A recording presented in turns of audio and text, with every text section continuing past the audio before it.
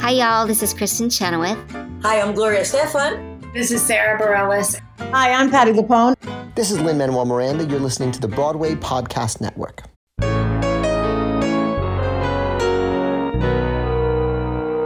Hello, I'm Jesse McAnally. And I am Andrew DeWolf. And I'm Brianna Jones. And welcome to Musicals with Cheese, a podcast where I try to get Andrew and Bree to like musical theater. And today we have one of our favorite guests, one of our favorite people, in fact. There's no bearing the lead. You read the title. It's Christy from Musical Hell. Yeah! Hello! Add applause here. Back so soon. Applause. It's been a minute since we've had her on. It's been since Hadestown. It has been. It's been, I think, over a year now, hasn't it? Yeah, it's actually been a while. Okay. Time means nothing. Yeah, Time hasn't meant paused, anything since April, so who cares? Yeah, pretty much. It's a mess. Vote, guys. I don't. This isn't too far from the election, so Yo, be sure how about voting. that VP debate, guys? That was pretty cool to watch, right? As we record this, 2 hours before it happens? Yes. Whoa! No trade secrets here. Looks like those clowns in Congress did it again. The next thing that these crazy politicians are going to do, they're going to legalize, organ repossession. And I know... That'd be ridiculous. I mean, it's not the most ridiculous thing in the world. You'd have to have, some sort of major corporation with lots and lots of money lobbying constantly to get something like that through Congress. And then they'd have to, have this Sopranos spokesmodel that they can, replace her blind eyes and so that she becomes really popular and that she can sell all the public on it. And Paris Hilton.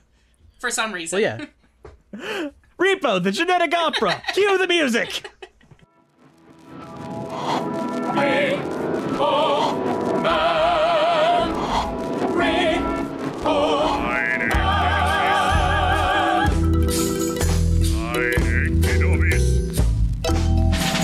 It's a thankless job, but somebody's got to do it. Peeling off the tissue inch by inch, skinning off the muscles too. Now, do repo men usually work for the company that's repossessing, or do they usually work for the state? I think it's like an independent organization. I don't know. I've been fortunate enough never to have a repo man deal with me, so... If you're a repo man, come and tell us, what's your day-to-day life? How many people do you kill per week? But REPO, the Genetic Opera, is a 2008 American science fiction gothic rock musical horror film. That's enough genres. Directed by Darren Lynn Bousman, with a soundtrack produced by Japanese rock star Yoshiki. Based on the 2002 musical of the same name, which was written and composed by Darren Smith and Terence Zdunich. The film stars Alexa Vega, Paul Sorvino, Anthony Stewart Head, Sarah Brightman, Paris Hilton, Bill Moseley, Nivek Ogre, and Terence Zdunich. REPO premiered at the Fantasia Film Festival in 2008, and it was followed by a very limited release in November 2008. On 7 screens in Pasadena, Chicago, Charlotte, Kansas City, Toronto, and Ottawa. It grossed $53,000 in its opening weekend, and a $6,711 average per theater. The film's full 11-theater release earned around $146,000 in the United States and an additional $41,000 internationally, for a total gross of $188,000 worldwide. The film initially received mixed to negative reviews, but gained a cult following similar to the Rocky Horror Picture Show, managing to fill theaters worldwide with costumed fans performing shadowcast versions of the movie, which Smith and Zdunich often visit quite often to meet fans. And yeah, that's all the background history we need. What Christy, more do you need to say? I mean, they can't say we didn't do it, though. We can't say we didn't give any background of what this show is. But, Christy, you've known about this show for a good long while. How'd you find it? Oh geez, I think, it was, being talked up around the internet, because, obviously, I was, on Phantom of the Opera boards, and of course Sarah Brightman has that connection. So, people are like, oh, hey, she's gonna be in this movie. So yeah, I saw it and I'm like, okay, well that was a thing that happened. It's... Did you see it in a theater? No, I saw it on video. Okay. So, yeah, I don't think I was anywhere near, the 11 screens where that happened. But, yeah, I did that, and then, cut to about 4 years later, I'm doing Musical Hell, and that was, my 5th or 6th episode, somewhere in there, maybe 4th. But it was like in the very first year that I did Musical Hell, I did a review on Repo, and it's still out there if anybody wants to see my awful early work. I've watched it. It's pretty good for people's early work. It's really, really up there. It's better than our early work. Yeah. Dead-eyed into the camera, our early work is terrible. But let me tell a little bit about how I found this, because I find it a little funny. I don't know if any of you guys remember a review website. It's now defunct, called spill.com. I don't think I've heard of that one. I do remember that one, actually. But I just go to their homepage and they released a review, and it's just Sarah Brightman's face. And I was like, what the fuck? And does she do movies? And then I listened to the review, and I was like dying to figure out what this movie was, because it's like this weird Sweeney Todd-esque like Rocky Horror musical with Sarah Brightman and Paris Hilton. And I'm like, I need to find this out. And I had to wait till Blu-ray. The day it came out on Blu-ray, I had to like go to a Meijer or Walmart or something, found it, and immediately took it home. And it was an insane experience to watch first time sight unseen. It's like terrible and amazing at the same time. Yes. That's a very good way to put it. I feel like I enjoyed it, but hated every second. Oh, so it's like Cats. No one enjoyed Cats. No, I really don't enjoy Cats. I'll be honest, every single time I've seen Cats, I hated it all the way through. Whereas this is got such a great concept to it, and I just want it to work so badly, and it just doesn't. This is one of those musicals like Moulin Rouge, where it's just unapologetically what it is. It goes hard 100% of the time, and you're either going to go along with it, or you're just going to be like, nope, I'm out. I kind of feel like I want to watch it again, because I've only seen it once. Right? But I know the second I start watching it again, I'll be like, wait, why am I watching this again? Andrew, that was the exact reaction I had when I watched this like 10 plus years ago. I finished it and I was like, I didn't like that, but I think I might have. And I immediately turned it back on again, like rewound it. Well, turned the Blu-ray back to the beginning and was like, I need to watch this again, because the highs are very, very, very high, and the lows are like with dinosaur bones. But Mr. DeWolf, I want you to tell me what the plot of this musical is, because I feel like I'm going to get some chuckles out of that. I mean, there's just a lot going on. You got the main character, which is the girl who thinks she's sick. Do these characters have names? Shiloh. I don't remember. Shiloh. Her name is Shiloh. What's the father's name? Nathan. Nathan. Okay. So Shiloh is sick because her mother was sick, and she's not allowed to go out anywhere, and her father is a secret repo man, and he goes out into the street and murders people to take back their body parts that they got, because this whole world is obsessed with surgery. I probably should have mentioned that first.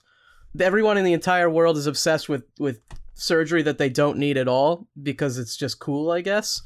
Not that I couldn't see that happening. It's kind of an interesting concept.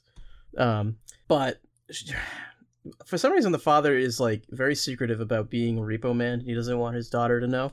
I guess probably because murdering is bad. Murder be bad, Andrew. But the daughter gets like lured outside all the time by this guy who's like the grave robber or something. Yes. Who doesn't have a point in the plot, as far as I can tell. He's the narrator. He's like the chorus. MC character. And then she also gets lured outside by the CEO of the company that basically runs the entire world, Gene Co., who also is the company that repossesses everything and the company that does all the surgeries. And as far as I can tell, and you're forgetting that he was in love with Shiloh's mother and Nathan's wife. I'm getting to that, okay? I'm setting... This plot is more complex than you would This think is it why would I be. knew it was going to be intense. Okay, I mean, I'm just trying to figure out how to even lay this out, because it You're doesn't sweating. You're like... because I kind of understood everything that happened, but it's like so ridiculous. Did we mention that this entire movie takes place over the course of a single evening? It does what? Yeah, if you pay attention, you know they're always saying that the big opera at the climax is going to be tonight. So, yeah, all of this stuff, with Shiloh, getting in and out of the house all the time. Like her dad's... three times. I think her three dad's times. going out and killing people several times. They visit, like, this weird tent carnival that they call a Renaissance fair, but doesn't look anything like a Renaissance fair. And then she's in Hooker Alley with a grave robber and seeing people get shot up with this drug Zydrate, and this goes all over the place. And it's I don't think it's all one night though. I think it's one day, and the whole world just happens to not have a sun. This is a lot to pack into 24 freaking hours. This is like the first act of Rent, where it's like, no way that happened all in one night. Are you insane? Like the whole movie has this aesthetic to it where it's always nighttime, and like it's dystopia. It's grim and depressing. You could just say, Eddie, it's always whatever time you want it to be because we filmed indoors on a set. Yeah. So then the father character gets called to talk with the CEO character, and then the father quits because he's told that he has to repossess the blind person's eyes, who is now the spokesperson for the company. Am I wrong on this? No, you're correct, and we've got to add that this part of this is because the blind Meg, the spoke singer, is the friend of Nathan's dead wife, who Roddy, the CEO, is also in love with, and who he secretly killed. There's also connected. There's also we need one of those crazy stalker boards with all the lines all over the place.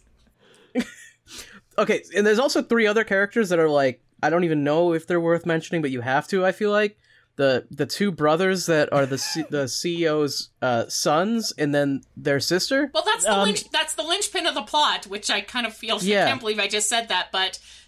The villain's motivation is that you got Eric, you got Don Jr., and then you got Ivanka. We've got this corrupt CEO and his 3 worthless kids, 2 boys and a girl. Does that sound familiar? But the point is that, he's dying of plot convenience disease, basically, and he doesn't want to leave his company to his kids because they're freaking useless. So he's decided he's going to leave it all to Shiloh. Because she's the daughter of the girl he loved, and maybe possibly his own biological daughter. I don't know. That's where it gets confusing. Well, I mean, how else would he know that she doesn't have the blood disease? I don't know. Yeah, I don't know. I mean, how did he know everywhere that? and nowhere? How did he know that? How did He's got screens all over his office. Yeah, apparently Nathan gave out the word that his daughter died with his wife. So a lot of people don't even know she exists. So. The more I try to make sense of this plot, the less it makes sense. It's operatic in the same way as Shakespeare. Like, you kind of just go with it in the same way like Rosencrantz and Guildenstern are dead. What? Oh, yeah. Yeah. And then it ends in the big genetic opera, Jinko's opera, and everyone dies. Except Shiloh. Except Shiloh, who finds out that she's not really sick after all. It was just a lie her dad told her to keep her weak and dependent on him. Which is honestly a pretty decent twist ending, I think. But we get the bad ending though, because then she doesn't accept the offer to take on the company and like dismantle it, and instead she lets the crazy brothers and sister take the company, which I'm assuming only makes the world a worse place to live in. Yeah, the ending, it's like okay, and then what? Andrew, it sets up for a sequel and a prequel that they 100% were sure they were gonna get. If this thing means anything, it's definitely not a prequel. I mean, they lay out everything in the first, 5 minutes in a comic book form. What do you guys think of that comic book thing? And then they do it again by having the narrator tell you everything they told you in the comic book. I think the comic book is the best part of the entire thing. And if they did the entire movie like that, I would have liked it more. Yeah. It's a good device, but they also repeat everything they do in the comic books, with flashbacks and things like that. So it's like, okay, they don't really trust you to know what's going on in this movie. And after we just explained that, I don't think I blame them. Also, all the visuals in this are awful, and I hate them. They look like crap. So it's very oversaturated. Well, yeah, the general cinematography looks like Saw, which makes sense. Looks like the worst aspects of Saw. Yes. And they even do, the constant flashes to newspapers. That is just, a constant thing, especially near the second half, I feel like. They're just like, oh, all these things are happening. Which, again, this is supposed to take place in one day. Why are there all these newspaper headings about everything that's happening? I mean, they still got, social media. It's just in newspaper form. Yeah, it's newspaper Facebook. Now, I want to give the director some credit, because I am a fan of his work and him as a director, Darren Lynn Bousman, and this really was a labor of love between him, Terrence Zanuck, and Darren Smith, and all of them coming together. And almost all the VFX was done pro bono, just because the VFX company loved the idea of the film and wanted to see it all come together. Everything was done on a favor. Like Paris Hilton brought in her entire wardrobe as well as many of the other extras. It kind of gave me vibes of like film school for me, like everyone coming together to try to bring this all together, and it kind of brings a tear to my eye that they didn't put work into the story. But the concept alone is amazing. Yes. The idea of a repo person coming to murder you because... Wasn't there a non-musical movie like about 5 or 6 years ago that was basically this exact concept? People have organs that they have to finance, and then if they can't pay them, some guy comes and kills them and repossesses the stuff? Yes, it was literally like a year and a half after this movie, and it was starred Jude Law and Forrest Whitaker, and it was called Repo Man. Repo Man? Yeah. Not to be confused with Repo Man, which was a movie in the 80s. Yeah, which isn't the same thing. I agree. I don't know. I think the concept is great, and all of the best scenes are when he's dressed as the Repo Man and ripping people's guts out. And that's kind of what I wanted the entire thing to be, but then they have all this crap with the daughter, and like, I don't care about that stuff. I think the daughter stuff works. It's the other stuff. It's the comedy relief scenes and the two brothers are annoying as fuck. I'm sorry. But you have... Well, yeah, but they have to be, because then otherwise the plot doesn't make sense. You know, they're very one note. You have Luigi, who's basically the guy who will stab anyone at no provocation, and then you have Pavi, who is, you know, basically an oversexed ladies' man who, like, wears women's skin on his faces. As you said, Eric Trump. And then you have the daughter Amber, who's Paris Hilton. Yeah. You didn't even really have to have those characters. You could have just had the CEO not have any kids, and then that's just it. Yeah, that probably would have been a little bit more of a streamlined way to do it. But let's not, like, we described this story, and it feels like it should be like 2.5 hours long. This is a fast 97 minutes. This is a brisk film to watch. Yeah, well, they rushed through the plot. Yeah, they rushed through a lot of things. Like I said, we don't really know how Roddy knows who Shiloh is or why he's so interested in her. You know, there's kind of this hint that Nathan has this split personality with the Repo Man, but it's never really explored. And I really wish they had done that, because I really think Anthony Stewart Head is one of the best things about this movie. In fact, he was my first saving grace on musical hell. He's the person who I think elevates everything. And, you know, obviously, if you haven't heard him sing, he's fantastic. Mm-hmm. Well, the split personality thing was something that he came up with on the set. It was not supported by the script. Like, if you actually read his lines, it is literally just a straightforward thing. But he's like, no, the Repo Man is a different person than Nathan. They walk different, they act different, they speak different, they sing different. And they were like, all right, whatever, man.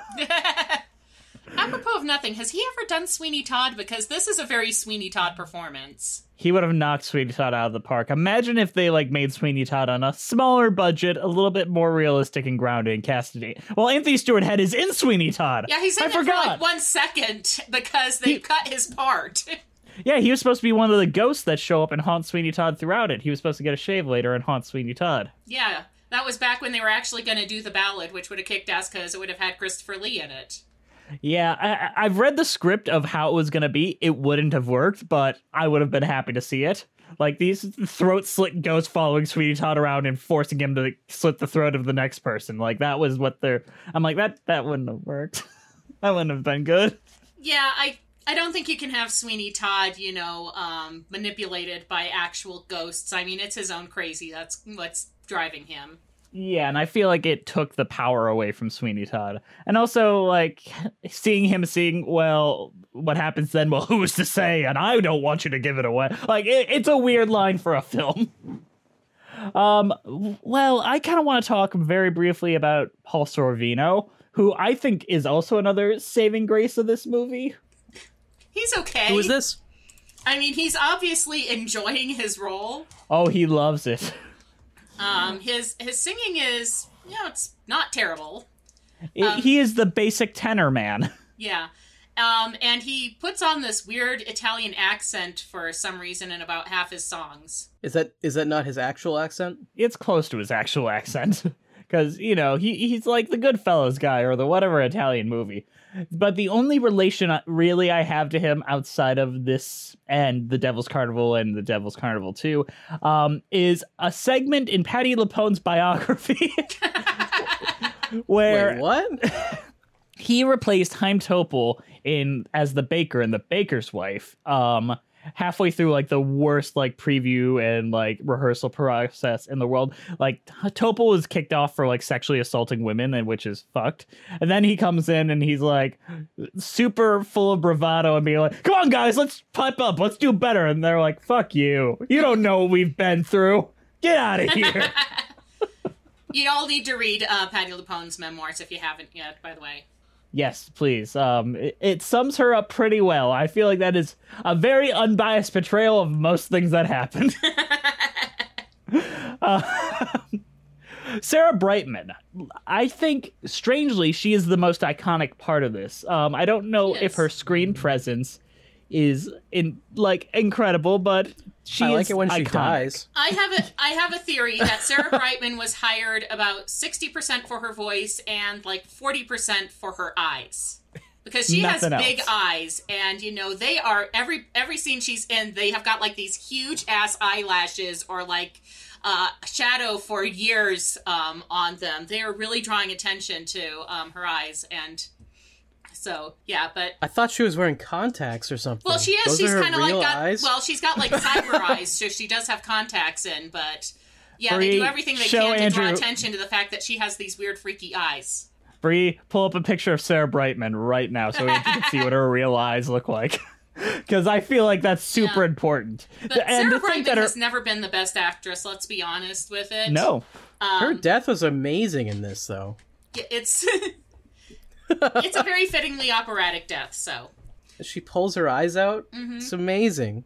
Stabs herself in the eyes, watches the blood come out, and then yanks them out violently. It is absolutely and brutal. Then Paul Phenomenal. Sorvino cuts her fly wires, and she falls onto a wrought iron fence and dies. Yeah, in front of an audience that doesn't even, like, react. Yeah, They're just like, oh my goodness. This is the ultimate all part of the show audience. You know, in the movies where, you know, some crazy shit is happening in the production and nobody does anything, it's like, oh, it's all part of the show. That's, you know, they just sit here through all this crazy shit that's happening. Two people, you know, Sarah Brightman dies, the Repo Man gets hamstringed, there's blood all over the place, and they're like, oh, cool, popcorn. But the all only part thing of they the- all part boo, of the the show. only thing they boo is when Paris Hilton's face falls off. That's the only thing boo-worthy. That wasn't part of the show. Boo, get her off. Yeah. Oh my goodness. Two people just died. Oh, whatever. Yeah. It's all good. Now So I'm thinking of the ending of Coco, where you have like the big climax at the show, and then at the very end you have the guy coming in with the churros. Did I miss anything? I want that guy to be in this movie. Have you guys ever, like, watched that end scene and just looked at the people in the audience? Like, you have the strangest story. This is what Sarah Brightman looks like in real life. She's got insane eyes. Yeah. Sorry that took a minute. I was denied access for a second. Denied. I was denied. I couldn't show you her. Yeah. Yeah, so beautiful. So beautiful. But yeah, like, And I think her face is she actually 80% grew eyes. into her voice as she got older. I mean, it's not, Yes. you know, you wouldn't put her on the Met, but it's a pretty decent classic pop sound that she has, and it fits the songs they gave her pretty well. Paris Hilton, though, she's been in the news lately about, like, her early aughts behavior and how it was all an act. Yeah, I kind of, you know, I went hard for her when I did a review of this, and I kind of feel bad about it now because it turns out that there was apparently a lot going on behind the scenes, kind of like Britney Spears. In fact, I think, you know, every you know, young pop star that we made fun of for being, you know, oversexed and kind of dumb, I think we need to apologize to because they were obviously being abused at some point. But I want to talk very briefly about the stigma that the cast and crew had about her before she came on and then after she came on, because she like did commentaries for this movie. This is like one of the most stacked Blu-rays of any like musical film I ever have. There's like commentaries on every deleted scene. There's 2 commentaries on the movie. There's like behind the scenes features going all the way back to like how they wrote the musical. Like, it is a great Blu-ray. And it's shocking that they don't make good behind the scenes. But she was doing commentaries, and she comes off very smart. She comes off as very aware of filmmaking and just down. She doesn't feel dumb. And then on every commentary, they're like, no, Paris is like one of the coolest people we've ever met, and she's like down for everything. Like, the stigma does not live up to who she is, and we don't quite know where that came from, but we were super against having her on until we met her. It came from the people who thought that she could make a lot of money as the stupid rich girl. Exactly. It was hot. Branding. And I think she does well in this role, like, and she does a lot of things that make it work for her, if that makes sense. Yeah. All right, is there anyone else we want to talk about in this? I don't know. We talk about the cartoon sound effects during the gore. Oh, jeez. The heck was that about? Yeah, there's like the scene where the two brothers are arguing and they're throwing around like brains and body parts and stuff, and you're hearing this whoop, boing, and it's like... I've never been a fan of stupid cartoon sound effects in live action movies, and it's like, okay, I'm done. Someone didn't like Inspector Gadget. If you're making Who Framed Roger Rabbit, then you can do it. Yeah. If you're making Roger Rabbit, go ahead. Yeah, but that's Roger Rabbit. If you're making the musical version of Saw, probably don't do it. Yeah, but it kind of works in some scenes. Like, I think they work a little bit in the Thankless Job scene. No, the thing that works in that's actually the scene I was thinking about the most when I was thinking it didn't work. I actually like that he does the ventriloquist with the corpse. I think that's fine. That's like weird and demented and exactly what this movie needed to be. But when he pulls out the intestines and it's like whoop whoop whoop whoop whoop, yeah, bang, like that's just dumb. Okay. I am not a fan of Alexa Vega in this movie. I mean, she's not given much to do is kind of the thing. Like, what she is given, she's not the worst at. I can see a lot of people doing worse. Yeah, but she's not the best singer, and the problem is that this score is actually a lot harder than you might think it is. There's a lot of dissonance, there's atonal stuff, there's a lot of difficult intervals going on, and when you have somebody who knows what they're doing, like Anthony Stewart Head or Sarah Brightman or Terrence Dunich, when they're singing, it sounds fine, but when she's singing, it sounds like a mistake. Yeah, that's fair. Like in her first song, it's "I am infected," and it's like, what are you doing? And it's like, I know it's written that way, but at the same time, it's like, it doesn't sound like it's written that way, if that makes any sense. Mm-hmm. Who would you choose? Like, in 2080 times, who would you pick to be the perfect Shiloh in this musical? 2008. Oh, jeez. I don't know if I would. I mean, the only person who's coming to mind is Lea Michele, and I hate her. Ooh, my first thought was Sarah Michelle Gellar, because I feel like that would be like getting that TV crowd she could probably get it might have been to work. Okay. Or who was the girl who played Tara? She actually has a pretty decent voice. Oh shoot, I don't remember her name, but Amber I know exactly Tamblyn, what you're talking I think, is her name. Mm-hmm. Or even. I agree with you to some points, but when it is working, I think she pulls off the teenage aspect, like 17 as ridiculous as that song is. That's a much better fit for her voice. And I think the last song, which kind of has this Alanis Morissette Jagged Little Pill quality, I think she sounds better on that. I don't think she's good at performing in song, because she did do Broadway before this, briefly. She was a replacement as Penny in Hairspray before this. And so she basically plays the same way she played that, which is screaming directly middle center to the camera. Because that's what that role called for. But I see what you mean, but there are worse players here. Bill Moseley. I love him to death. Yeah, that's pretty bad. And which one was he? Was he Luigi? I think he's Luigi. Yeah, he's not great. But sometimes it works really well. His voice is funny to me, like when he's like screaming "kill him" in the audience in the end, I can't help but laugh. And I love these horror like people just being in this weird musical. It is the dissonance of everything I was into in 2008, to be honest. Like all these like B-movie horror people. Like at one point George Romero was supposed to have a cameo as like the Reverend in it. Like there's a lot of weird shit in the background, and I Joan love Jett it. has a cameo. She's the guitar player in 17. Yes. Joan Jett is Joan Jett. I love that when she like passes out and like has these fantasies of everything that's happened in the movie, you get a shot of Joan Jett. Because fucking why not? But now that we've talked about all this for around 30 minutes, it's time for our wonderful favorite segment and Bree's 100% favorite segment of the show, Reviews, where we compare our opinions to the opinions of New York theater critics, and for this one, film critics. Kyle Smith of the New York Post concluded there probably aren't enough futuristic goth rock musicals, but Repo, the genetic opera, is weak on a couple of things a musical needs: music and lyrics. Woof. Bring your top notch there, Kyle. Mark Olson of the LA Times says the film is bad. Not good bad, tacky bad, or fun bad, just plain awful and nearly unwatchable. Nathan Lee for the New York Times declared the film feels destined to please a campy coterie. It's a fancy term for... It's the New York Times. Like they're going to use those words. People, right, yeah. Of fans and no one else, and criticized the music, saying a few catchy melodies, some clever lyrics, or even a sense that the score wasn't just one long, unmodulated track might have energized this singular, inert tale. Tasha Robinson for the AV Club said, one of the main issues with Repo the Genetic Opera is that nearly every aspect of it goes on too long. The songs are generally overextended, which is a particular problem given that most of them are also atonal and dull, either chanted or seemingly assembled from a series of clunky, ill-fitting, barely rhyming lines. And ultimately, I spent the vast majority of the film either bored or squirming with discomfort over the cheap gore, the arrhythmic songs, and the phenomenally bombasted performances. Bringing the best thoughts, folks. Yes.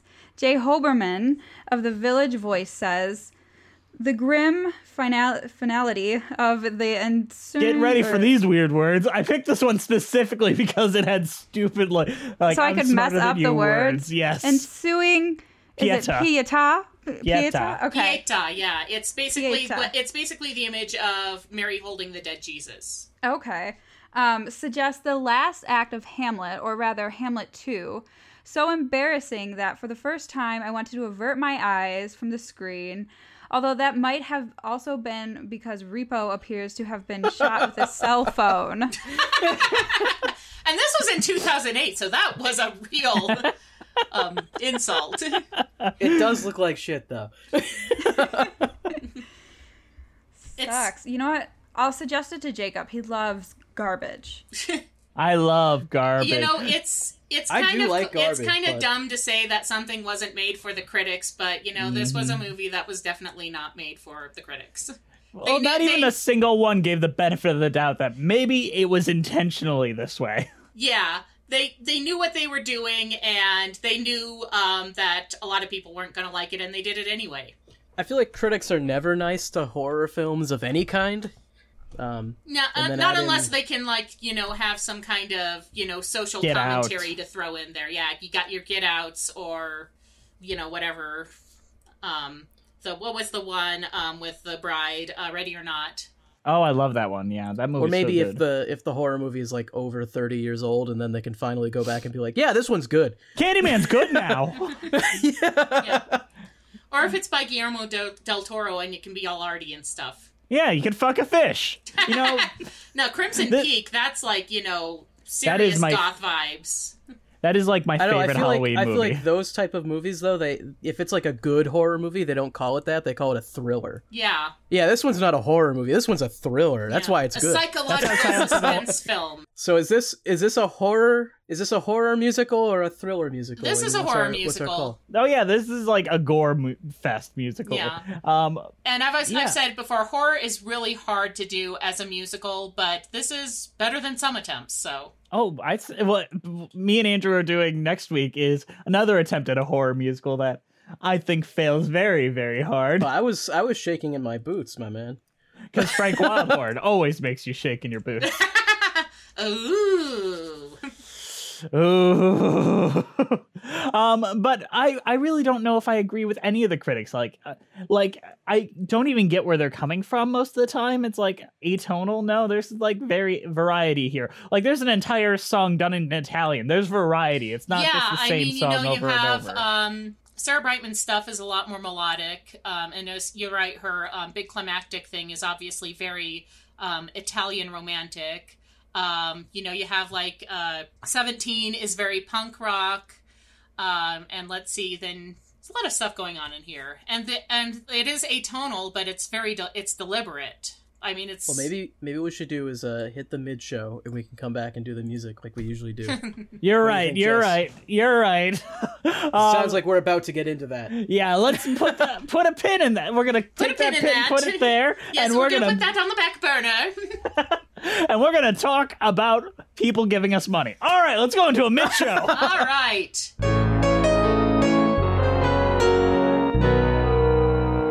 Andrew, tell us a little bit about Patreon and who's supporting us. Well, Patreon is where you can go if you'd like to give us money and get some perks like extra content.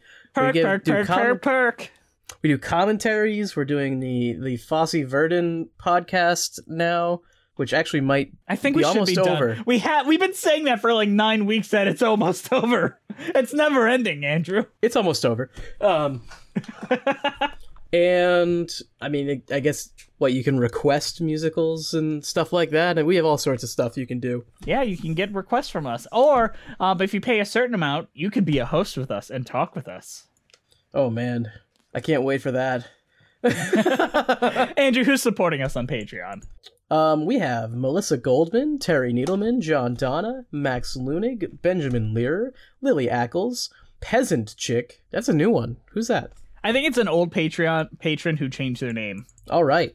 Jess the Stampede, Ewan Cassidy, Taskier, Fire of September, Monica Thoreau, Mina Maneri, Brent Black, Haley Murray, Alice in Wonderland, B-Way Flicks, Nathaniel Stacy Coombe, Joseph Evans Green, Carrie Ahern, Irigale Drouet Whiter, Christine Malmedel, Cole Birchfield, Mary Lou Choquette, John Vanals, Holy Sticality, Russ Walker, Musical Hell, who is actually here with us right now. She's here. We have a patron.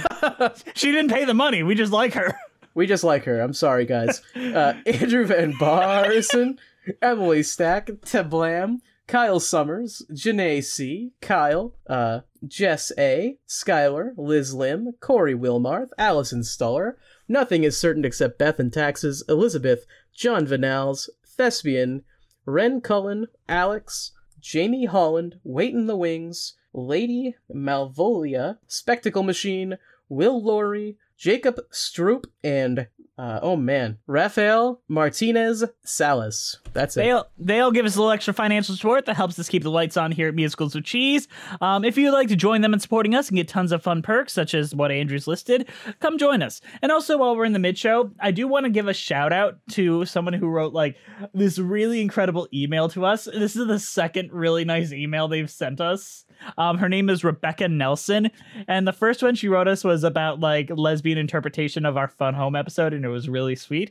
This one has to be at least 7 pages on how she would adapt Legally Blonde into a movie, and I think it's wonderful. She takes all the critiques we put into the show and her own critiques, and I think it's one of the best emails ever, and I wanted to just shout her out quick. And the one other thing is we have the merch store, which is on our website. I think it's just a link that says merch. And if you look in the bio here, just click the merch link and you can buy it. We got a bunch of new stuff coming up there soon. I'm not sure if it'll be up yet, but we got some cool, funny stuff. Yeah, there's actually a lot of stuff coming up. So yeah, check it out. Yeah. All right, let's get back to the show. That was way too long.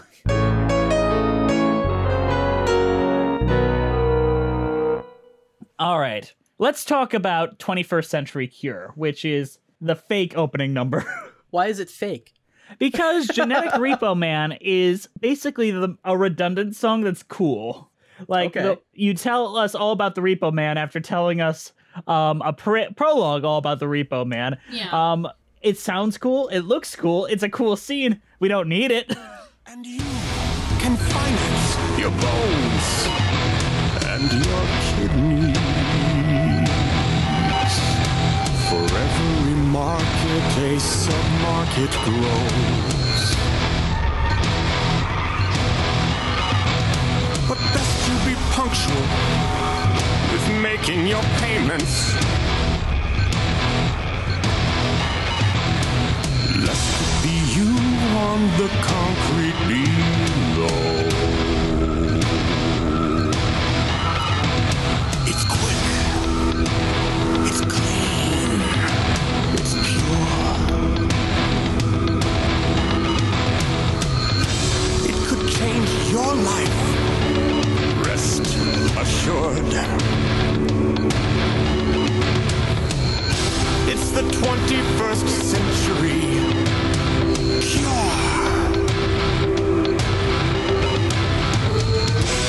And it's my job.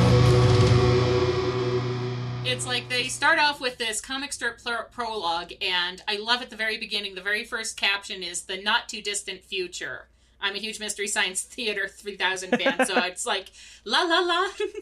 But anyway, yeah, they have that prologue, and then you have this prologue with the grave robber that tells you everything that you've just seen in the comic strip opening. But it's so cool. yeah. He like stalks a girl and cuts out her heart. It's so goofy. I love it. Yeah. And actually, this is actually a pretty good scene. They actually could have opened with this, and I think it would have worked very well.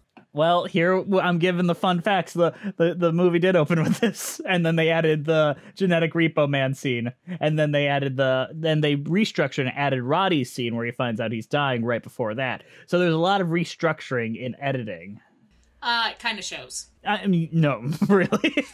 But yeah, I agree with you. 21st Century Cure is an actual opening number, and it feels like an opening number, and you get like this character in this awkward situation and learning all the stuff that we need to learn as well from this grave robber. I feel like having a ridiculous amount of exposition for this is not a bad thing, though, because I don't think I would have gotten it. Yeah, well, it's the exposition is uneven. You're not seeing things that have been restated like 3 times over. You're in the middle of a scene and you're like, wait, what? What's going on now? But yeah, this is the scene where they're like trying to hide from the police that are going to kill the grave robbers, and then he just kind of like does this death metal scream right in the middle of the graveyard. It's fucking great and ridiculous and makes no sense, but I love really it. wish the grave robbers had more of a purpose. It just really feels like they show up at the beginning to do the narration, and then they show up in the middle to do explain nothing. Drugs. Yeah, explain drugs that don't even really come in later on. Like, it's not even an important thing. This is a subplot that I'm not sure what the purpose is. They have this painkiller Zydrate that a lot of people are hooked on because everybody's getting surgery now. But apparently there's like a lower quality version that you can get, like, I guess, out of injecting, like, getting this neon blue stuff out of dead people's brains. Well, what I thought it was is that the people would die during the surgery, and then they would extract the drug from their blood off their corpse. That was what my thought was, but I guess maybe that's not what it is. It's a human element we have in here. And I can tell you exactly why this Zydrate plot is in here, if you guys care. Okay, lay it on me. It was supposed to be a bait and switch, where when Shiloh goes to the opera and she's like in that backstage area, she was supposed to go through a couple trials, and it was supposed to imply that her cure was Zydrate. So she had to take the Zydrate out of her mom's corpse with the grave robber who was like guiding her through it. And then it all was supposed to build and build and build until we found out she wasn't sick. Okay. So instead of just coming right out, I shouldn't need supplemental materials to understand what the fuck is going on in this movie. That was from the 3-hour edit, which the director's cut, as the director Can we said. get the 3-hour edit? Where is that? He's been dying to release it, is the thing. Release a director's cut.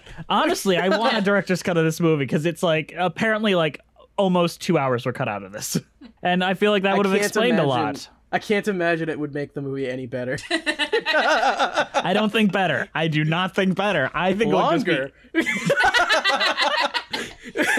would be Avengers Endgame. This movie would be, I think, too much at 3 hours. Because it is very over the top and very 100% extra. There's already stuff in this that you could cut out. And it's only 90 minutes. 21st Century Cure. I think it's great. The one effect that I think kind of works in a goofy like way is the pounds and miles of bodies that they go into from just the wall they break. I think that is like disgustingly effective imagery for this story. And the graveyard robber's like, oh, cool, because he's like sitting on the Zydrate jackpot. He's like, yes, I did it, finally. Yeah. So, like, is it implied in the world that there are more deaths happening because of the Repo Man or because surgery failures? I got think the Repo Man. impression that, the backstory is that there was this huge epidemic of organ failures for some reason or another, and, millions died, and that's where GeneCo came in and gave everybody all their organ replacements and saved everybody. But I think, the impression I was getting was that this city was, like, built on all the corpses from this apocalypse. Oh, okay. Madame. All right, we gotta talk about the I Want song, if you could call it that, Infected. I'm infected by your genetics. What hope as a girl who is sick? My dream of a life past this fence. It really makes no difference, 'cause I know that I'll never be fixed. Tell me why are my genetics such a bitch?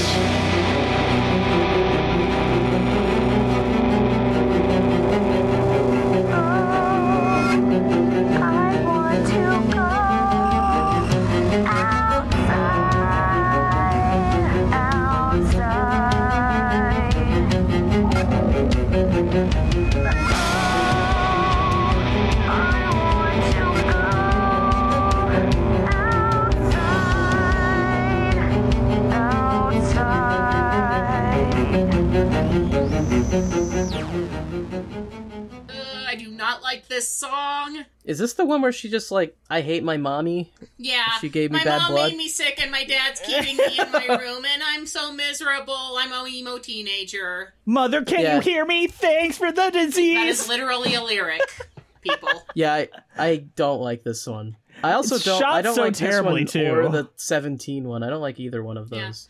Yeah, and it is kind of shot badly, which is a shame because I think there's some really cool stuff going on in Shiloh's room.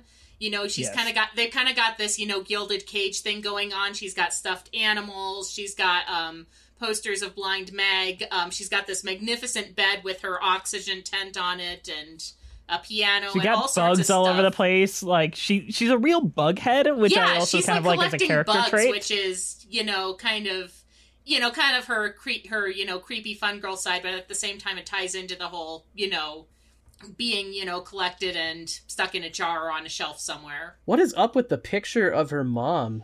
Is that of her mom? It is That's of the her mom, hologram and of it's her like mom. all over the place in their house. They've got like these weird, semi-holographic images of her mom, and I guess there's something behind a behind a window in the hallway, and I'm not sure if it's like That's a her mannequin or mom's her body. actual mom's. That's her actual mom's body. Yes, Okay, because then. later they were supposed to find it, and she was supposed to extract the Zydrate from it and use it as the because cure. there's like a shot later on where it's smashed and like the body's gone because apparently Roddy wanted her to wear that dress, which is another level weird. of gross. Yeah, it's weird. I have no idea. There's some just strange things happening. We should also It note. is- We should also note that the mom's name is Marnie, which is a nod to the famous Hollywood ghost singer Marnie Nixon, which I think is pretty cool. I agree. I do want to talk about one last thing about Infected. It's an I Want song where we don't get the clear idea of what she is asking for until the final line of the song, where she's like, "Oh, I want to go outside." Yeah, and that's It one of took those us parts. 4 Never heard that one before. That's where it's one of those parts where it's kind of deliberately dissonant, but at the same time it sounds like, is she singing that right? Why would she want to go outside in this nightmare world?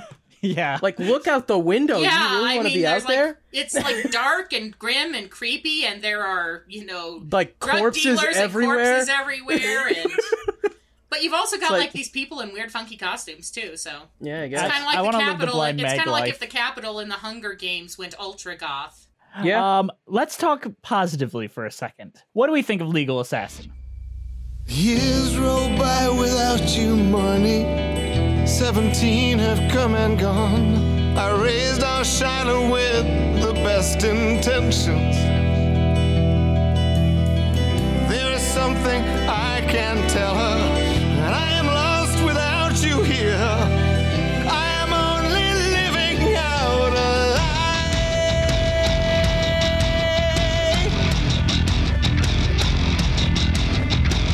I am the monster. I am the villain. What perfection! What precision! Keen incisions, I deliver unscathed organs. I deliver repossession. I deliver. I am the legal assassin. Okay, again, this is Positive. Nathan's opening number, and it's it's a really good character establishing moment because it explains why he's overprotective of his daughter. He misses his wife, but at the same time he's got this dark side as well, and it basically summarizes the whole character very well. And like I said, Anthony Stewart Head's the best thing about this movie. So. It actually feels like a song where I agree with some of the thoughts that none of these songs really feel like songs, where this has like clear points. I think that musically it works very well.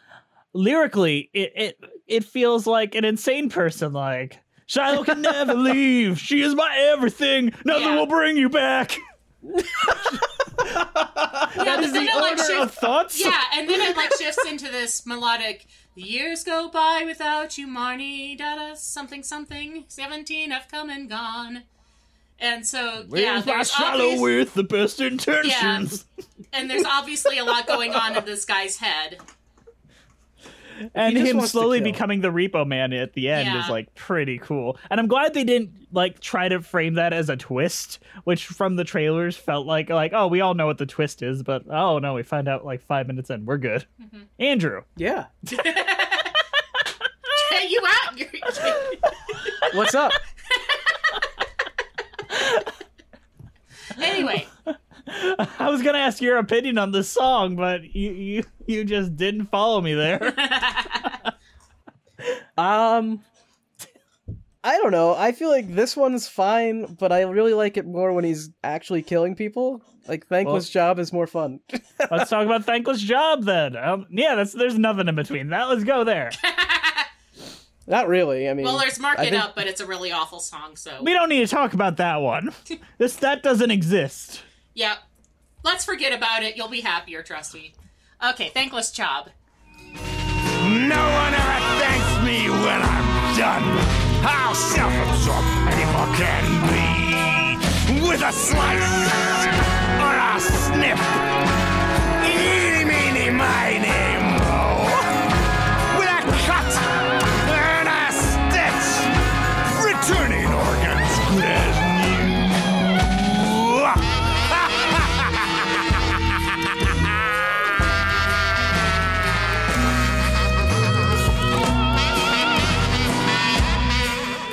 This was goofy, but he's murdering people, so it's funny. It's very black humor, and it is, fun. He's talking about how nobody appreciates the job that he does while he's got this terrified guy tied up and he's ripping his guts out. And yes, at the end, he sticks his hand up the guy's chest cavity and, plays ventriloquist dummy for a bit. It's funny, though. It's just why would anyone thank you for this job? You're literally just going out on the street and murdering poor people. That's the joke, of course. Man. My question is, what is the day-to-day job of a grave or of a Repo Man? Because some days he's acting like Batman, grabbing people and flipping them upside down, and then other days he's just got a guy in his basement. Well, I assume it depends on whether or not they've been caught already. It seems like he's part bounty hunter and part surgeon. Yeah. And I'm not, his cover to his daughter is that he's a doctor. I don't know if he actually, has this day job practice that as a front or, if that's just what he's telling her, so. Also, the name Night Surgeon is, way more badass than Repo Man. And they should just kind of use that. Yeah, Night I Surgery would be agree. a great band name. That's like kick ass. Why did they I'm not thinking use like that 80s title? hair metal. You know, you have a cover with like this, big haired girl in a, sexy nurse outfit with a huge ass needle or something. I mean, you got a marketing problem here, Repo the Genetic Opera, cut that shit. Just call it Night Surgeon and The put the Genetic Repo Man on Opera. the What cover. is a genetic opera anyway? I'm still unclear on that. I think it's supposed to be a pun on generic opera.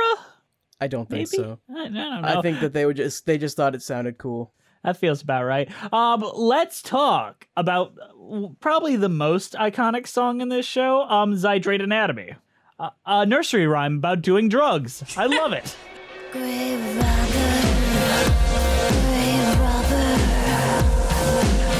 Sometimes I wonder why I even bothered. Grave robber, grave robber. Sometimes I wonder why I need you at all. And Amber Sweet is addicted to the knife. Addicted to the knife? Addicted to the knife. And addicted to the knife, she needs a little help with the agony. And a little help comes in a little glass vial and a gun pressed against her anatomy.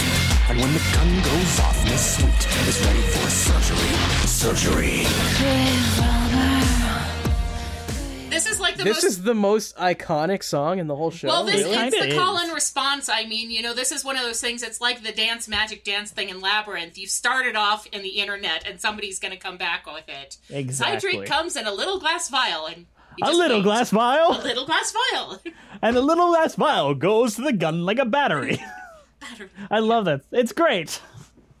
I Come hated on. this one. You suck, Stupid. Andrew. It's It is stupid. It is stupid. It's stupid, but it's catchy really and fun. And this is, it's actually plot relevant because this is where we find out that Mag is going to, lose her eyes and get killed if she leaves her job at the opera at the Gene Co. Yeah. And in the magazine, he's got Mag looks like fucking Michael Jackson. It does not look like Sarah Brightman.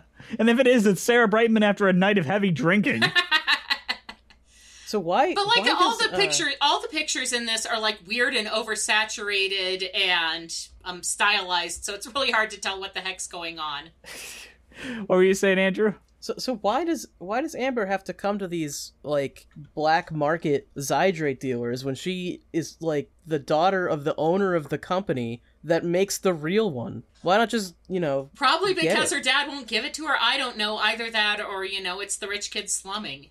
Well, I thought it was like Disgusting. she was like caught because in the opening scene it looked like she was caught with it, and then she had to like stay on the down low, and she started the support network. And so now she's stuck. She has to go get it from the grave robber now because Yeah, she but can't get there's it through there's this legit thing, ways. they tell us that Amber is addicted to surgery and that, every time, she's always, getting stuff changed about her face and her look and stuff.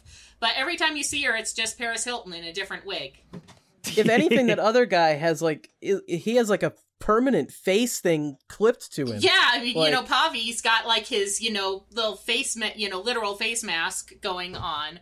So, yeah, I don't know if that was like, a budget thing where they couldn't, do as much as they wanted to with that character, but it's like, yeah, she doesn't really look like what you'd think somebody who's been through a dozen different surgeries looks like. They look more like Tammy Faye, don't they? Yeah, you got the people like, And you got Or like people the that t- look like they had 1,000 surgeries in like the background. or like the lady in Brazil whose face is like all, Oh God! Yeah. Oh, that gave me nightmares as a kid. I think it's terrifying looking. But Zydrate Anatomy, Andrew hates it. Me and Christy see the fun in it because Andrew hates fun on. He claims to love cheese, but as soon as something cheesy happens, This isn't cheese. This is dumb. all right. Can we talk about? Does anyone have anything to say about Night Surgery, or can I skip it? I just like the title. That's about it. yeah. Okay.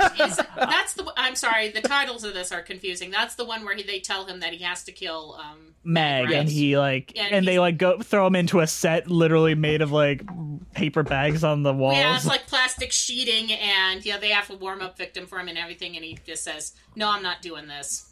Except for he still kills the warm-up victim. Well, yeah. I mean, he didn't like have a wife that was best friends with that guy. Well, of Well, course, yeah, yeah. You gotta have standards. Yeah. But If you don't personally know them, it's fine to murder. Damn. But I do want to talk about Chase the Morning, which I think is like a very high point in this, like the highest songwriting point. It is equivalent to Light My Candle from Rent, of storytelling that is both a song, gets a lot of plot across, gets character across in such a short amount of time. I think the song is perfection. Not the best lyrics in the world, but it works. Your life be your dream, integrity, honesty. It's too late for me. Don't look back till you're free to chase the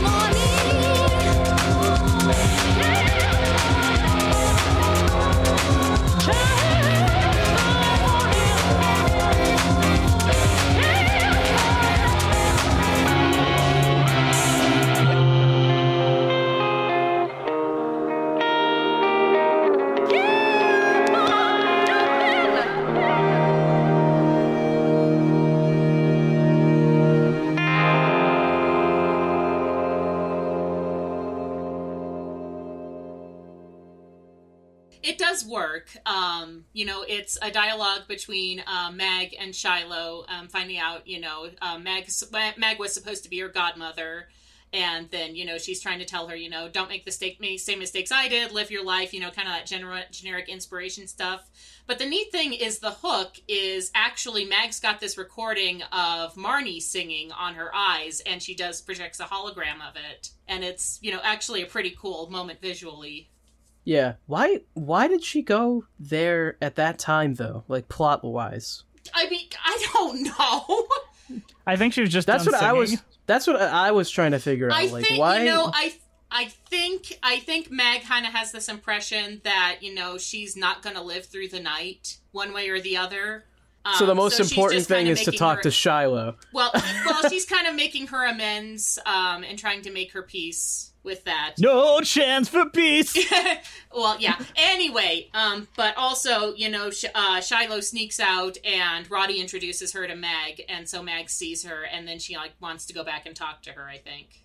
Was there something I missed, though? Why did they want to kill Meg? Was it just she didn't pay her bills? That was it? They didn't want to kill her because basically she was their shill and she didn't want to do it anymore. And her contract said that she had to keep doing it as payment for her surgery. So that was effectively defaulting. Okay. So they created a contract where she literally had to work for the rest of her life. Essentially, yes. Because this is a dystopia, and there are no human rights. Mm-hmm. Apparently not. I want to talk about a few lyrical things in this that I feel stand out in a way that they don't in other songs. This has the Sondheimian idea of clarification, which I love in Sondheim's work, where they'll say one thing and be like, wait, no, I mean this. Where here it'll be like, state your business. Business? What do you want? I want, that is where it kind of feels like you don't need that, but it makes it feel a little bit more lived in, a little more alive, and it melodically works. And you don't get that much in here because they're often just writing cool sounding songs. Yeah. All right. There's not much to talk about unless we want to talk about Gold Chromagia at the opera tonight. We gotta talk about at the opera tonight. All right, the opera tonight. I'm sorry, I live for this trope. This is we're all going to the big climactic event, so we're all going to sing about what we're doing and what we want out of it at the same time, and we're all going to do it together, and it's going to be awesome. A weekend in the country. Yeah, it's weekend in the country. It's nonstop. It's tonight. It's one day more. I'm sorry. That's my heroine as a music theater nerd. And inject that shit into my veins. That's her kink. Her secret kink is the quadruplet. Yeah. There's no acts though. It's a movie. No chance for peace. I hold no grudge. Island is grudge. I'm gonna sing I'll state the streets. my final song. At the opera tonight.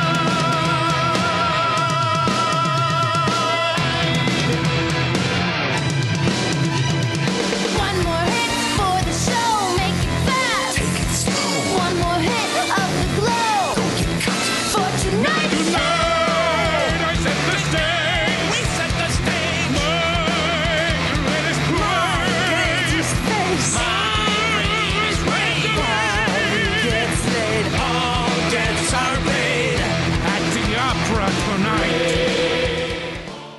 I think this song is great. I'm very glad that they have Mag's part in there, which kind of frames like what she's gonna do in the second half, in the last third of this. Yeah, I think that's where you kind of get the impression that, she's, made her peace with, the fact that she's going to die and she's going to go out on her own terms. So fun fact, she was not originally in that song in the first edit, and they had to pay a bunch of money to get Sarah Brightman in for that one line where she's like, I've made my peace, blah, blah, blah. Yeah. Originally it was just Nathan saying, no chance for peace, and all that. Well, so they last minute wrote that other because part. Then you got this kind of neat little call and response going on between them, and it works much better.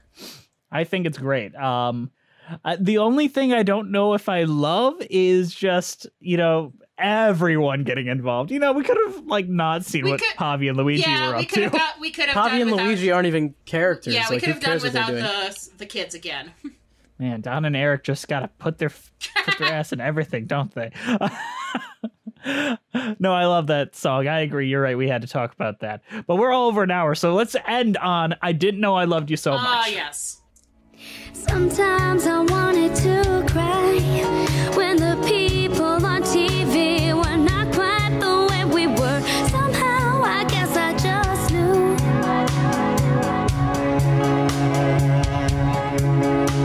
But I didn't know I love you so much.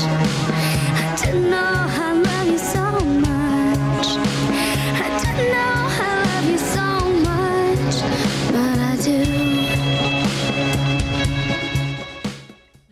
This is actually a surprisingly moving song for this, what we've just gone through. I mean, it's Nathan dying and saying goodbye to his daughter and, them reconciling. And it's actually a very moving moment, especially, where he says, Shy, your mom is calling me. And it's just this beautiful, sad moment there in the midst of all this insane, over-the-top gore. And I think that's actually, what makes this work for me better than it might have is that it actually does have a moment or two where it pulls back and says, okay, we're going to be honest and emotionally real now. Mm-hmm. Especially when we've seen them literally do nothing but fight. They don't have one really nice moment until that. And that it hits harder because of that. Yeah. Because their relationships aren't perfect. Because a lot of times when you have this overly maudlin song in a musical, it's these relationships that were great. The Mufasa and Simba, they had a good relationship. And, it's sad that he's gone. Here it's our relationship is so fucked up and you lied to me and I lied to you and we didn't get along. And especially I still since, love you, literally the last thing she says to him before this scene is, Dad, I hate you, go and die. Yep. Oof. And then he did. At the hands of the man he cucked. So I feel like that's that's the dramatic opera part of it, and then Roddy dies right after that because the plot convenience disease kicks in. I feel like the actual ending kind of ruins this moment a little bit, just because it just cuts from this to the grave robber just going, everything's still terrible though. So yeah, it's. It's a very, at best, ambiguous ending. Like I said, it's one of those things where you finish up and it's okay, huh? And then what? Amber takes over the company with her two insane brothers, and she promises to make the company better. Pinky swear. But anyway, there's almost kind of a Knives Out thing between the three kids at the end because they've been bickering this entire movie, but when it's their stuff, being challenged, they kind of join ranks. All right, guys, I think that's all we have to say about that. We got to wrap this up. So, Christy, what is your overall thoughts on Repo the Genetic Opera and your cheese rating? My thoughts are this is, again, I think I'm going to say what I said in my episode, which is that's neither as bad as it might have been nor as awesome as it wants to be. It has its audience and it's going for it. And I really respect when a movie can go this hard and be as, have no reservations about what it wants to be and do and fuck what anybody thinks about it.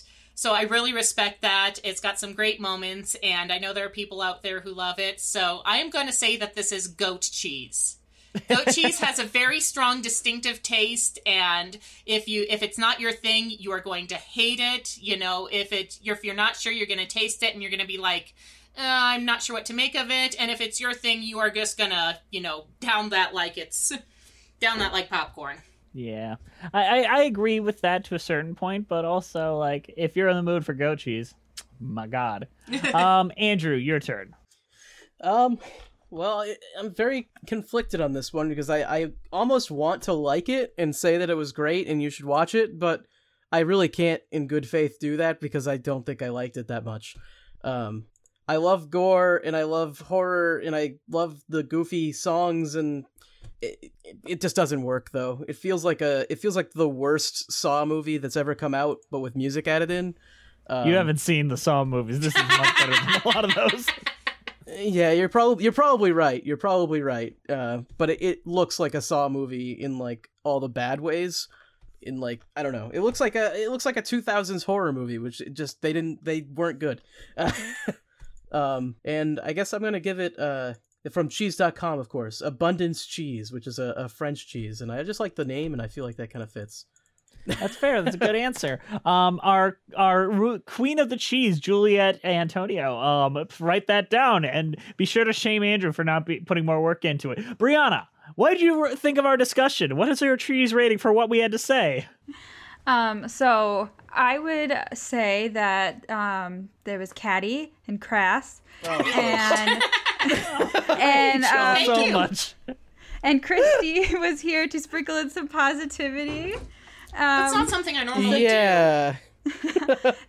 But for my cheese rating, I'm going to give you a gorgonzola for all the gore you mentioned. Jess is another like strong tasting right cheese that is not to everybody's taste, I might add.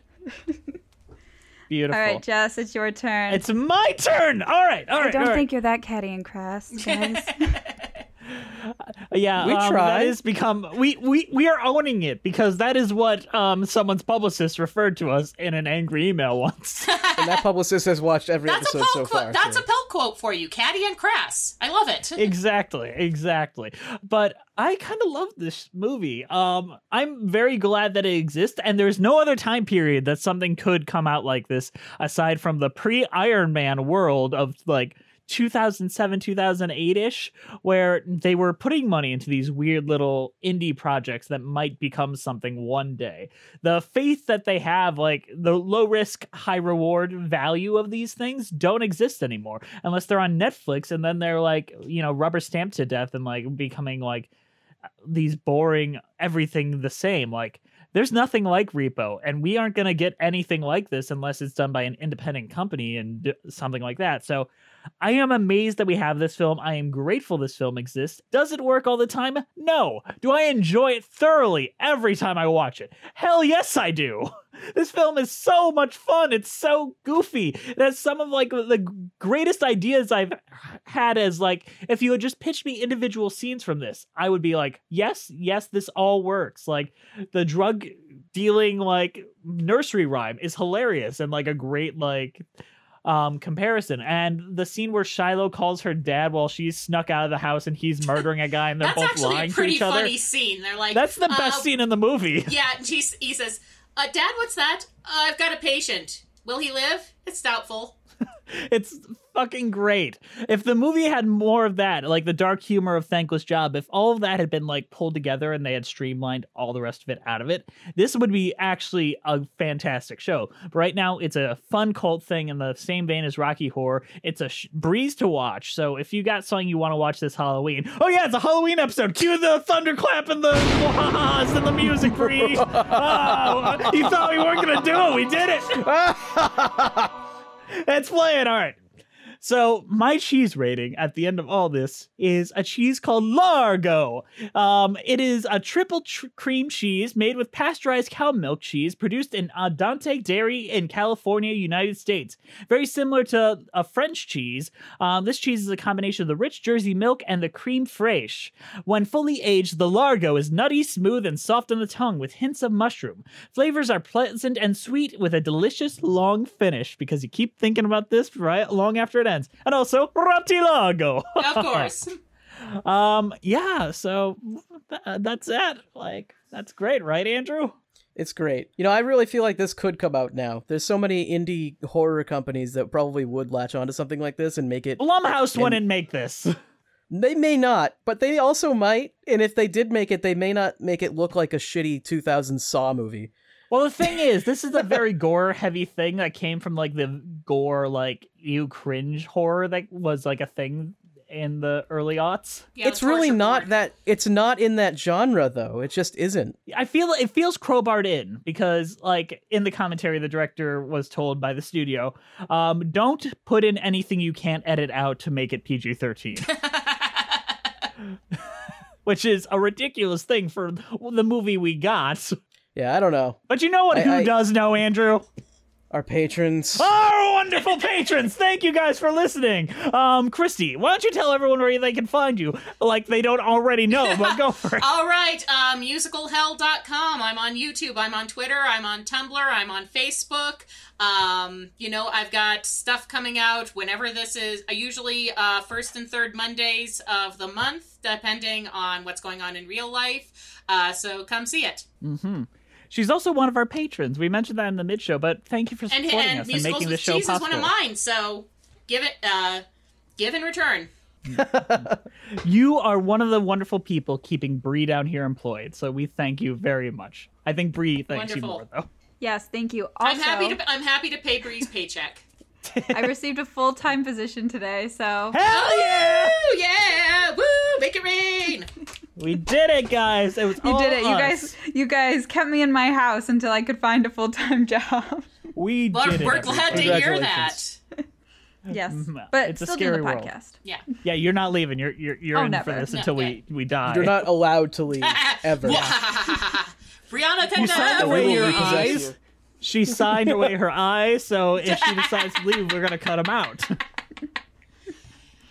We did it. And then we you did can it, buy Andrew. them, or you can get them if you subscribe to Patreon. Yeah, you get Bree's eyes if she leaves, so just know that. Thank you guys for listening. We went on way too long, but we love y'all anyway. We're on iTunes, Spotify, Stitcher at Musicals with Cheese. Please leave us reviews. We need them reviews to be more approved and more liked and more seen, and that helps us a lot. Follow us on Twitter at Cheesy Musicals, our Patreon Musicals with Cheese, our Instagram Musicals with Cheese, our YouTube page Musicals with Cheese. We have a patron-only podcast currently about Fosse Verdon, and I think after that we're going to be covering the Muppet movies. So we're just going to go through all the Muppet films. Christy, would you be interested in guesting on one of them? It's behind a paywall, but it would be a lot of fun. Absolutely. You know, Muppets musicals. I'm there. Okay, you got that to look forward to. Like all the Muppet movies, and Christy's gonna join us for at least one episode, maybe more. If you got an email, just like the wonderful email I described in the mid-show, please shoot us an email at musicaltheaterlives@gmail.com. Our title card was created by the amazing Jolene Casco. Go send her some love on Instagram at Jolene Casco. This show is produced by the wonderful, the incredible, the perfect, the now fully employed Brianna Jones. Yeah, impossible to do it without her. A special thank you to the Broadway Podcast Network for having us on the platform and for not kicking us off for saying some of the horrible stuff we say. It's awkward when we criticize a musical and then realize like one of the people in that musical is on the network with us, and no one has called us out for it yet. Yet. We're allowed to be rude. We're catty and crass. That's why they bought us. We are catty and crass. That is our catchphrase. That's our tagline now. Buy the t-shirts, kids. It's funny now, but when Jess got that email, he was like literally panicking. Like I was really, really sad. Yeah. I felt really bad. And now it's a running joke on the show, so guess time doesn't care. All right, we got to get us out of here. We got to watch the Democratic debates or whatever's going on. We'll see you next time on Musicals with everybody. Cheese.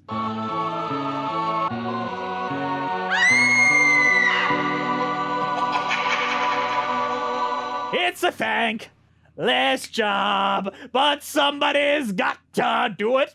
Hey, it's Leslie Odom Jr. here on the Broadway Podcast Network to tell you about the Rise Theater Directory, a program of Maestra Music. Rise is a national online resource designed to connect and empower backstage and administrative and creative theater professionals from underrepresented backgrounds. If you work or aspire to work in the theater community, this can help you find your next project. And if you hire theater professionals, search the Rise Theater Directory to find your next team. Create your profile now and get more information by visiting risetheater.org. That's theater with an RERISETHEATRE.org, because only together we rise.